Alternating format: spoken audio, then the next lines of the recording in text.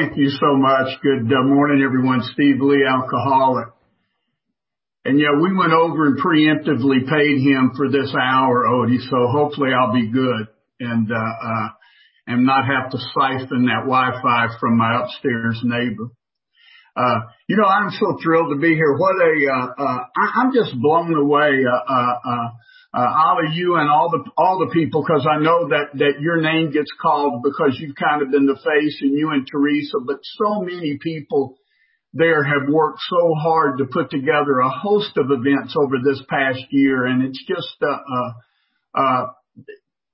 you've extended the reach of AA in ways that I never would have thought to do or taken the initiative to do on my own. So thank all of you for that. Thank you for inviting and including me here today. It is, I see that there are 1,000 people on here. I just want to say in advance, though I know that about 300 of you are taking a nap right now, but I just say in advance that if that number drops precipitously during this hour, how hurt I will be and how sensitive I am to that. I will tell you, back in April, when this was kind of new, speaking on Zoom, and I don't know that I'm any better at it than I was, but I'm more familiar and more comfortable. And I was speaking at an event in New York, and like this, I was watching the room fill up while I was talking, seeing that participants number, and it was going from 400 to 600 to 700, climbing to 1,000. And I found myself speaking more loudly so the people in the back could hear. And then I realized that in what is kind of a cool thing, we are all on the virtual front row. And so even with 1,000 people, in some ways, this gets to be a almost more intimate conversation. Now, I have to tell you, and I know I speak for my other friends that and you guys, even whether it's our meetings or a big event like this, I miss the energy in the room. I miss that palpable feeling of being with you. But boy, this is certainly, I probably would not be with you guys today were it not for this technology. So thank you guys. This has been a great, for me to sit here, I was listening to Katie and Teresa this morning. And first I want to say my friend Butch, I tell people Butch is Canada's gift to the United States, but I just love Butch, and he is perhaps my closest friend, and so I always enjoy being able to be with him and hear him last night. And the Texas Twins doing the two-step last night, 1 and 2, Chris and Myers, I love and admire and respect tremendously. But you guys placed me after Katie and Teresa, and that kind of enthusiasm and vitality and passion, is kind of hard to follow. I sort of feel like, when you would go to your high school dance and the band would be rocking out, and then just before they broke for their first break, they'd let the bass player sing a song, because just so they could keep him in the band. He wasn't any good, but they would, he's a decent bass player, but he couldn't sing, but they said, come on up, and he would do a slow song. We've been rocking out all day, but now it was time for a slow song, and this is sort of the slow song portion of the program right now. But to take that analogy on to an absurd conclusion, I will tell you that in high school, during that slow song were some of my most meaningful experiences. That is where I went from dancing to being in a relationship. And that's what's been happening with these steps today, right? We have been going through these steps, and the book says, the 12 and 12 says at the conclusion of the 5th step, that I'll now be walking hand in hand with him, with the spirit of the universe. So now, because of the work that Chris and Myers and Katie and Teresa have taken us through, and again, theoretically, because I think everyone's made it clear, what we're having here this weekend is a conversation about the steps. In fact, it's not even a conversation, is it? It's not a dialogue, it's a monologue for the most part. You guys aren't getting to participate too much right now. But we are talking about the steps. We are sharing information and sharing experience. But what none of us can share with each other is the personal application of that information, which is ultimately what's critical. But if you have followed what everyone has been talking about, if you have taken those actions yourself, if you're new and are looking to begin this process of walking through these steps, then you have heard what that looks and sounds like. And when I am current, when I have done what they have talked about doing, I land here at this sixth step, hand in hand with the Spirit of the universe. It says that we begin to have a spiritual experience here. Some of us may have had it before, but by here it says that I have entered the world of the Spirit. Now, I've barely entered. I'm in the foyer of the world of the Spirit, right? I'm not all the way in. I've just walked in the door. And I'm starting to look around and figuring out what to do next. Where are we going from here? And so that's what I'm going to try to do. It's a little bit embarrassing because you have done such a good first, second, third, and fourth, and fifth step that I don't want to screw up the sixth step and seventh step for anybody, because this is where we separate the men from the boys, the girls from the women, the adult from the child. You know, that other book says, when I was a child, I played with childish things. And I have been playing, I discovered through that inventory that Teresa took us through, that I have been those child unaware that I am trying to have my instincts satisfied. I have made that the end all and be all of my life before I get to Alcoholics Anonymous. I've been trying to be self-satisfied. And that's the journey that Teresa took us on. You know, in the third step, Katie talked about and told us what the problem is in general, right? She clarified for me and for you that alcohol is but a symptom, and that selfishness and self-centeredness is the root of my problem. That self manifested in various ways is what has defeated me. So I look for its common manifestation. So the third step acquaints me for the first time with the idea that self is my problem.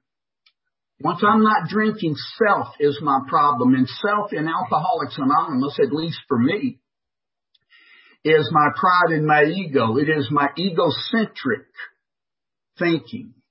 It is I'm living an ego-centered life, a self-centered life, rather than a God-centered life.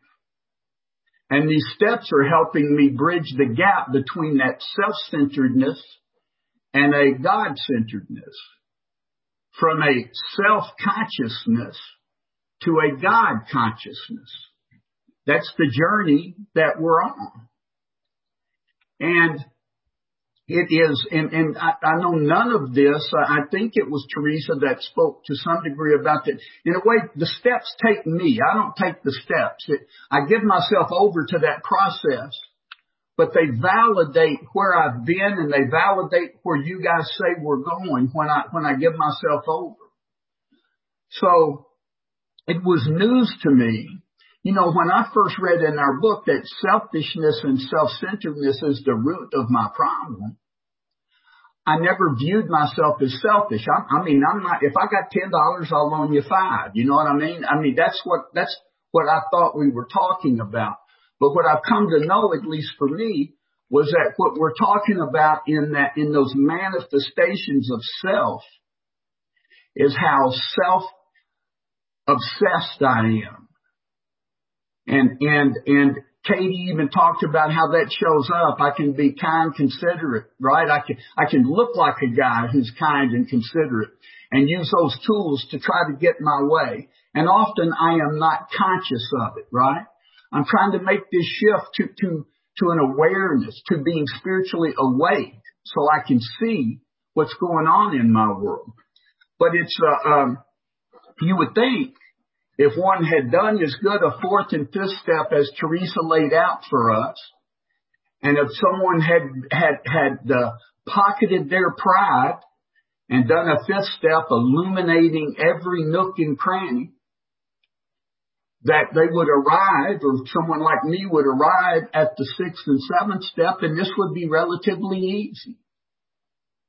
But it's interesting because I think the reason that 6 and 7, that it begins by saying that this is where we separate the boys from the men, is because the step 6 and 7 is really a now what? Now what? I arrived there with more information about me than I have ever had. I am loaded with information about me. One of the descriptions, and it requires, by the way, for I think any of us, but it requires humility to see the truth about me. It requires humility for me to take ownership of what I find in that inventory. It takes humility to see and honestly own and be ready to account for these shortcomings and these defects of character. And my friend Bob says, if there's a problem I'm unwilling to have, I'll have it forever. But see, when I do that inventory, I'm stuck with a couple of options.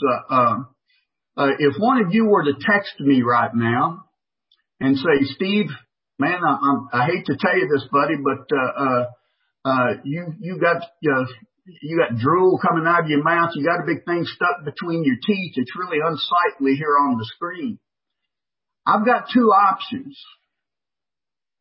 Now that would be, no matter when that information comes to me, that's going to be embarrassing. It's going to be off-putting.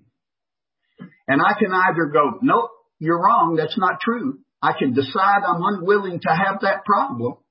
I can deny it, but if I do that, I'm stuck for the rest of this hour speaking with something long and green hanging from my teeth. Or I can be embarrassed and I can spot, admit, and correct this thing and move on. And for many, many years, I chose to deny or not even actively and honestly look for the blemish that might be showing on me, because I was unwilling to have the problem. So this inventory lands me at a place with step 6 and 7 where again I go, now what? How do I handle this? Where do these problems come from? How do I change? How do I change, or how am I changed? There's a nuance there that makes all the difference. I think both are critical. Because see, I don't seem to be able to be rid of a defective character by self-will. I think Katie spoke to that. I can't change self with self. I can't fix my problem in my mind with the mind that created the problem. I am beyond human power. So I'm going to need something other than human power, but that does not let me off the hook. I am trying to arrive at a place where I honestly and willingly and humbly invite God to make a change in me, that I am willing to be changed. But one of the ways I demonstrate that willingness is to try to act better. But acting better has a short shelf life on me. I can only pretend. I can't decide. If I'm impatient, I cannot decide to be patient. But I can decide to act patiently. Right? If I am selfish, I cannot decide not to be selfish, but I can attempt to act unselfishly. And what that mean, let's say that when I show up here at Alcoholics Anonymous and go to the supermarket and I get in that express lane and the person in front of me has 32 items in the express lane, and I know they have 32 items because I have meticulously counted every item. I have no option but to snatch that person up, assuming they're small enough and old enough and I'm not physically intimidated, that I snatch that person up. I tell them they are in the wrong lane. I point out the mistake they're making, and I tell them which lane to get in. And you guys tell me in Alcoholics Anonymous, Steve, that behavior, that's just unseemly behavior. That's not the way we're trying to act these days. So the next time I'm in that supermarket and that person is in front of me and has that 32 items, which I have again meticulously counted, I don't say a word. I sit there completely still and quiet. And I am just about to implode from being still and quiet. There is blood trickling down my cheek where I'm biting my lip. I am not saying anything. Now, I am not free of that defect of character. I am suffering from that defect. But I'm not causing any collateral damage with that defect. And that's a huge improvement. And what you have been telling me since I showed up in Alcoholics Anonymous is to act my way into right thinking. And that I might one day find myself in that line, in that supermarket, behind that person, and I might not even count the items that they have. And I'm here to report to you at 31 years sober, if that ever happens, I'm going to come back and let you know. But I'm better than I used to be. And you have taught me that this is not where I get perfect. It's in many ways where I make peace with my imperfection. It's where I recognize the humanness. There's a wonderful book wonderful from my point of view. It's not conference approved. It's The Spirituality of Imperfection. And one of the lines in there says that one of the great tragedies that man has bestowed on himself is trying to be perfect. What I need to try to do is be better. And not even better than you, but better than me. And when I say try, what I need to be is willing to grow along spiritual lines. I can't seem to be able to attack my defects of character piecemeal. Well, this week we're going to work on selfishness, and next week for me that has not been very effective. I think what I'm encouraged to do is Katie talked about it in a different way. Teresa talked about it. Every step talks about it. Everything I'm doing in Alcoholics Anonymous is about trying to establish a relationship with God. I'm not trying to solve my problem. I'm trying to connect to a power greater than myself, which will solve my problem. I'm trying to build upon that relationship. I'm trying to make a shift from trying to be self-satisfied and to being God-directed to see what happens there. Again, it would think that we would arrive, or a guy like me would arrive at 6 and 7.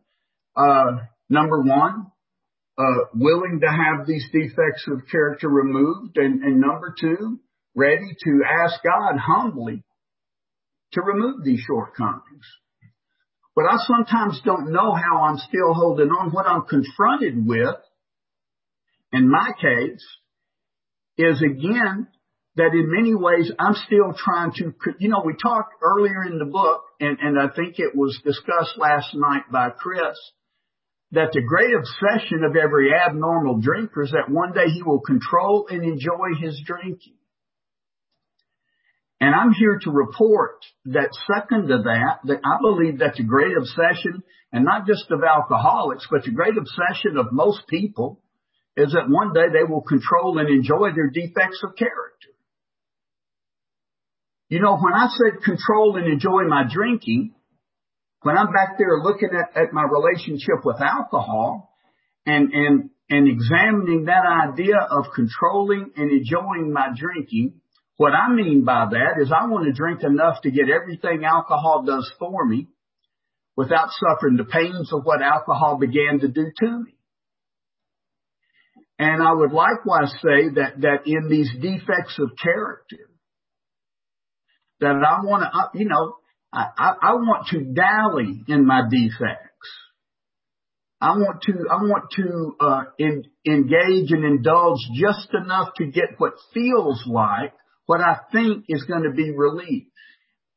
Katie spoke about that difference in relief and recovery.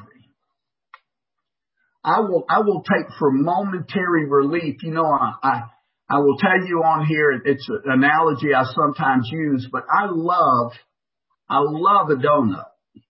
I mean, I love donuts. And I have never eaten a donut that I did not enjoy. But I have never in the last 20 years eaten a donut that the moment I got through eating the donut, I go, damn, I wish I hadn't eaten that donut. Because the moment the donut is gone, there is no lasting value. There's no nutritional benefit. In fact, there's probably going to be a little bit of a price to pay for eating that donut.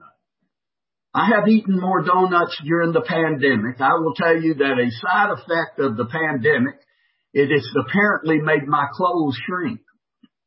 And that's problematic. But when you indulge, when I get engaged in self-indulgence, whatever form that takes, the donut analogy would be the gluttony, right? And our book says none of us want to be gluttonous enough to ruin their health. The 12 and 12 in talking about these 7 deadly sins. None of us wants to be lustful enough to rape. None of us wants to be angry enough to murder. I mean, clearly, all of those are horrendous. But what about the more subtle manifestations of these defects? As I begin to live my daily life, how are they showing up? And that's what Katie took us on, or when Katie identified that self and the ride Teresa took us on, and so masterfully describing and outlining the inventory process, where I go looking for where self has shown up in my resentment, in my sex conduct. And see, I will confuse my behavior for the defect. See, my behavior is not the defect. My behavior is the outward manifestation of the internal malady. My behavior is what my defect looks like out in the world. But, I think that in many ways, this 6th and 7th step is a second surrender. Refer to that as a second surrender. I tend to use the phrase, and it certainly continues to ring true for me at step 6 and 7, as a continuing deeper surrender. See, what happens with these steps is we don't take a step and leave it behind. We take each step with us into the next step. So I take 1 into 2, 1 and 2 into 3. Right? 1, 2, 3, 4, 5 into 6 and 7. And I am getting better acquainted with how self is showing up. And I become more open to the prospect of surrendering and a deeper surrender. And I recognize areas where that surrender is called for in ways I did not see it before the inventory. It says that we have been demanding, a guy like me has been demanding more than my share of security, prestige, and romance. More than my share. Now, it doesn't seem like I'm asking for more than my share. I don't recognize it until I do the inventory, but again, those are the ways that I try to be self-satisfied. I try to solve my internal problem with an external solution. I try to have that donut in a variety of ways. Maybe if I get enough pats on the back, maybe if I get enough likes on Facebook, maybe if I have enough followers on Twitter or Instagram, there's some validation for me. I don't know what that number is yet. I haven't reached it. Right? Maybe if my sex life looks like what if I do something there, maybe it'll distract me from what feels like something is missing. Maybe if I have enough money through that job and that security, if I'm recognized at work and well respected, or financially I'm compensated, so that's something there. And see, these are what we started looking for in the inventory, what were referred to as God-given instincts for sex, society, and security. There's nothing wrong with the instinct, but what's wrong is my appetite. My appetite, I am demanding more than is possible or even due me. So here's the thing that I've discovered about being self-satisfied. I can't be. I've been trying to satisfy me one way or another all my life. So again, that's where the shift takes place. The sixth and seventh step is really where I double down on the third step, commitment. Right? In that third step prayer, I said in the third step prayer, I said, God, I offer myself to thee, to do with me and build with me as you will. Apparently in that third step, I said, here I am, do whatever you want with it. And I said it, but I didn't really mean it. And I didn't even know I didn't mean it. Because that implies, I meant it at the level I could mean it at the time, but that's a big gift. Do with me as you will, anything. And see, one of the traps that I fall into in Alcoholics Anonymous is if I show up in AA, if I don't drink, if I have good meeting attendance, if I have a sponsor and I am a sponsor, if I'm doing service work, if I'm engaged in the activity of Alcoholics Anonymous, the reward will be I will get what I want. When in fact, the real reward is, as you guys know, I will want what I have. The real reward is that I become more useful and effective. And that in that it is that usefulness that begins to give life purpose and meaning, and that satisfaction comes from that rather than some external thing that I'm looking for. You know, there's the story. One of the ways I know that my problem is internal. There's a story that many of you may have heard. It's told by a Sufi master. And since with my accent, I've never felt comfortable telling a story from the Sufi perspective, I've just have repurposed this story as a Tennessee redneck. And so we got an old boy, and he has lost the keys to his pickup truck. And he's out in the front yard of his house, crawling around on his hands and knees looking for the keys to his truck. And a couple of his buddies drive by, and they see what he's doing. They ask him what's going on, and he says, I'm looking for the keys to my truck. And so, like good friends are wont to do, they get down and begin to help him. They are crawling around on their hands and knees looking for the keys to this truck. Pretty soon, another group of guys come by, and before you know it, you got 8 or 10 or 12 people crawling around on their hands and knees, painstakingly looking for the keys to this truck out in his front yard. And finally, one of them asked him, said, where were you when you lost the keys? And he said, I was in the house. And they said, well, what are we doing looking out here? And he said, well, the light's so good out here. And see, I will look out here because the light is so good. And I will tell my story so effectively to you that you will help me look. And I will continually be trying to solve my problem, my dis-ease, my lack of satisfaction by some external resource.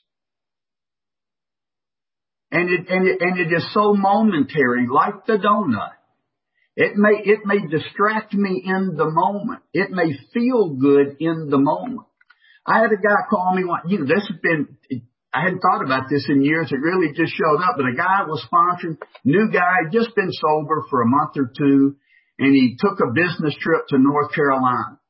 And he was at the hotel, and he called me from his room, and he said, man, I just feel like I'm going to drink. And anyway, we talked, we prayed, we talked about all the stuff, that we hoped would maybe help him get through that night. But ultimately, he called me back a couple hours later, and he said, Steve, I went down there and he said, I had a beer. He said, and man, it was good. And I said, hey, brother, nobody said it was going to start tasting bad. Right? I'm not saying the beer didn't taste good. I'm not even saying that probably didn't even provide some momentary relief. It is just not the answer to my problem. And in fact, it distracts me and blocks me off from God, which is the answer to my problem. Not drinking is just the preparation for the solution in Alcoholics Anonymous. When you go to the doctor's office and you're out there in the waiting room for, it's already an hour past when your appointment was, and you're out in that crowded waiting room, you're kind of pissed off, you're looking around, and finally they come out and they call your name. And they say, Steve, come on back.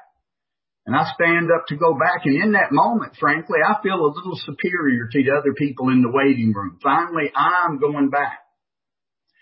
And they take me back through that door, and you know what they do next. They put you in another little room to wait on the doctor. They make you take your clothes off and put on that gown where your ass is hanging out the back. So now I've moved, that's what, that waiting room is when I've quit drinking. I show up out in the big meeting, and then I quit drinking, and I go to the small waiting room, but all I am is sober and my ass is still hanging out. And pretty soon the doctor comes, and that is when we begin to address the problem. And that's what happens when I get engaged in these steps. So I arrived at step 6 and 7, and hopefully I am beginning to pray for willingness. It's an interesting thing that happens, I believe, at 6 and 7. I'm going to share a few things, and we'll probably get done early here. We talk about the 2 paragraphs in the book as being, probably the shortest set of instructions for any of our 12 steps, and less space committed to that than any other place. So I'm going to read these 2 paragraphs. I hate when people read in a meeting, so indulge me, but thank goodness it's just 2 paragraphs. It says, if we can answer to our satisfaction, we then look at step 6. We have emphasized willingness as being indispensable. Are we now ready to let God remove from us all things which we have admitted are objectionable? Can He now take them all, every one? If we still cling to something we'll not let go, we ask God to help us be willing. When ready, we say something like this: my Creator, I'm now willing that you should have all of me, good and bad. I pray that you now remove from me every single defect of character which stands in the way of my usefulness to you and my fellows. Grant me strength as I go out from here to do your bidding. Amen. And then it says we have completed step 7. Well, I tell you what it feels like to me. And always when I'm talking, I'm sharing from a point of view. And all a point of view means is what it looks like from here.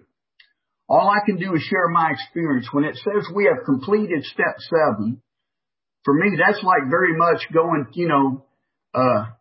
eating bad sushi at the airport.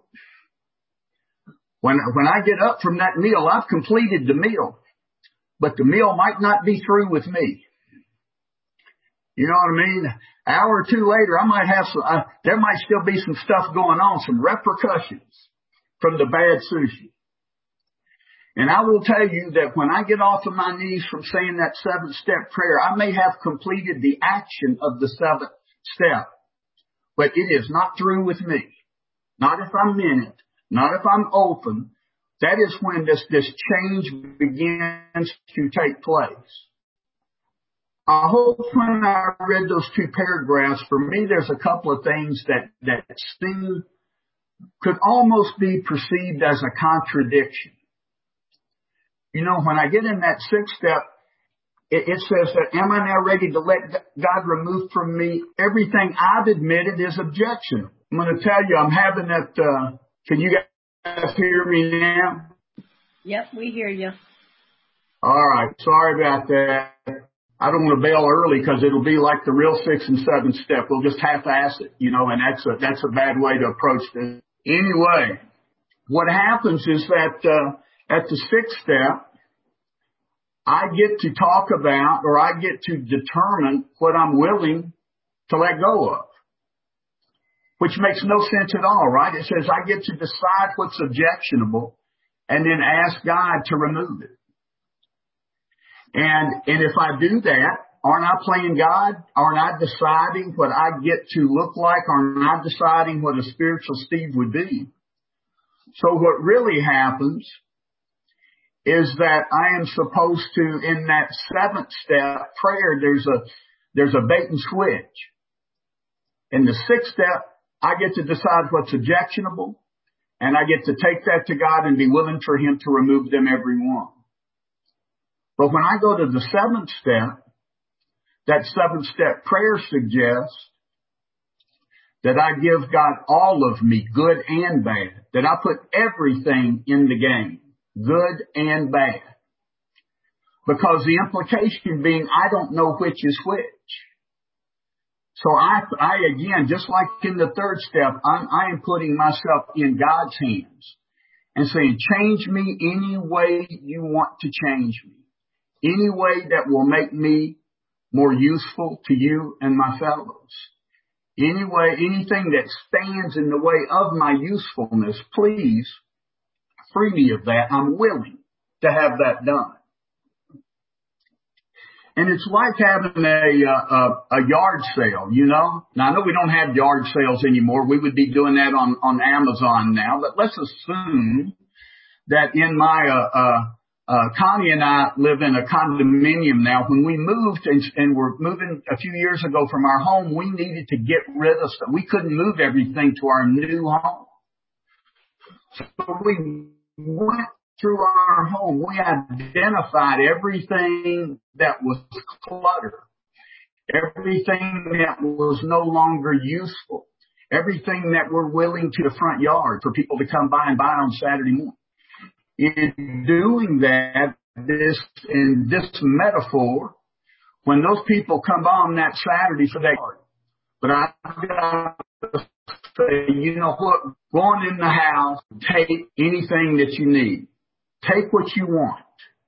And that's what I'm saying to God, go on in the house. Here's some things that are wearing me out. Here's some things that are causing me so much trouble. I am ready for you to remove them. But rather than limit God to a list that I've put together, I need to put myself 100% in the game. I'm going to wind this down so I don't put you through this technical challenge. So what I want you to know, what I need to know, is that I arrive at this step, and it requires humility. The 7th step talks on and on about humility. It talks about not living a life of unmet demands, which will leave me in a state of continual disturbance. It talks about the fact that this is no longer at this point a life of me trying to have my demands met. It's a life of me lessening my demands, of being more and more okay. Of again, making that move from being self-satisfied to being God-centered and God-directed. You know, there are instances in my recovery where I move from limited objectives, which are of me, to that perfect objective, which is of God. This is where I turn from me again toward God. It is where I get all the way in. But what I will tell you, when I said that bad sushi meal stays with me, this 6th and 7th step stays with me. because I will discover where I am still demonstrating or a defect is showing up in my life in a way that is causing harm. At about 6 years sober, my wife and I went out to dinner one night, and I was pretty pleased with me. It was one of those, I just thought I was doing so good. I was 6 years sober. And I said, I am really doing good. And she said, well, Steve, you're still the most deceitful person that I know. Now, that's not what I was looking for. I was fishing for a compliment. But on this rarest of occasions, rather than fire back, and tell her what I had been not telling her about her, rather than make this a defensive position, I said, why do you say so? And she says, well, you still, you've got a slush fund of money you think I don't know about. And so you kind of keeping that secret. And, you say you're, at work and you go to a afternoon movie, but I find the movie tickets in your pants pocket when I wash. And she says, you're deceitful, but you're not very good at it. And she said, when we were trying to save some money, she said, you'll go buy clothes or buy a shirt and tear the tag off of it and try to slip it into the closet undetected and get it into the rotation. And she said, so it's just deceitful. And see, for a moment I had this chance. Do I defend myself from the charges? Or do I own it and go, okay, what can I do there? What am I willing to do? Am I really willing to change? 6 and 7 puts me squarely in the crosshairs of, am I talking about wanting to change, or am I truly willing to change and not be in charge of what the change looks like? This humility that we continue to build coming into 6 and 7 is what prepares me to go forward in steps 8 and 9 that you will hear about next. It is what prepares me to go take who I am and stand in front of those people I have hurt and be willing to own the truth about me. Step 6 and 7 is where this boy becomes willing to grow toward being a man. We are fortunate, I certainly am, that in how it works, it tells me that I'm going to come nowhere near perfect adherence to these principles. But the point is, I'm willing to grow along spiritual lines. At 31 years sober, I continue to have to ask myself, do I remain willing to grow today? Not from where I was, but from where I am. Am I willing to grow from here? Do I have enough humility to own the problems I stumble across today? I hope that I do. I am grateful for what has been shared up here to today. I am so grateful for your patience in navigating through technology problems I did not have till this week. I don't know why that's happening, but often I assume it is God saying they don't need to hear what you're about to say next, Steve. So we will assume that this was, that any interruption was divinely inspired. Thank you guys so much for having me. Ollie, thank you. And I look forward to being around for the rest of the weekend.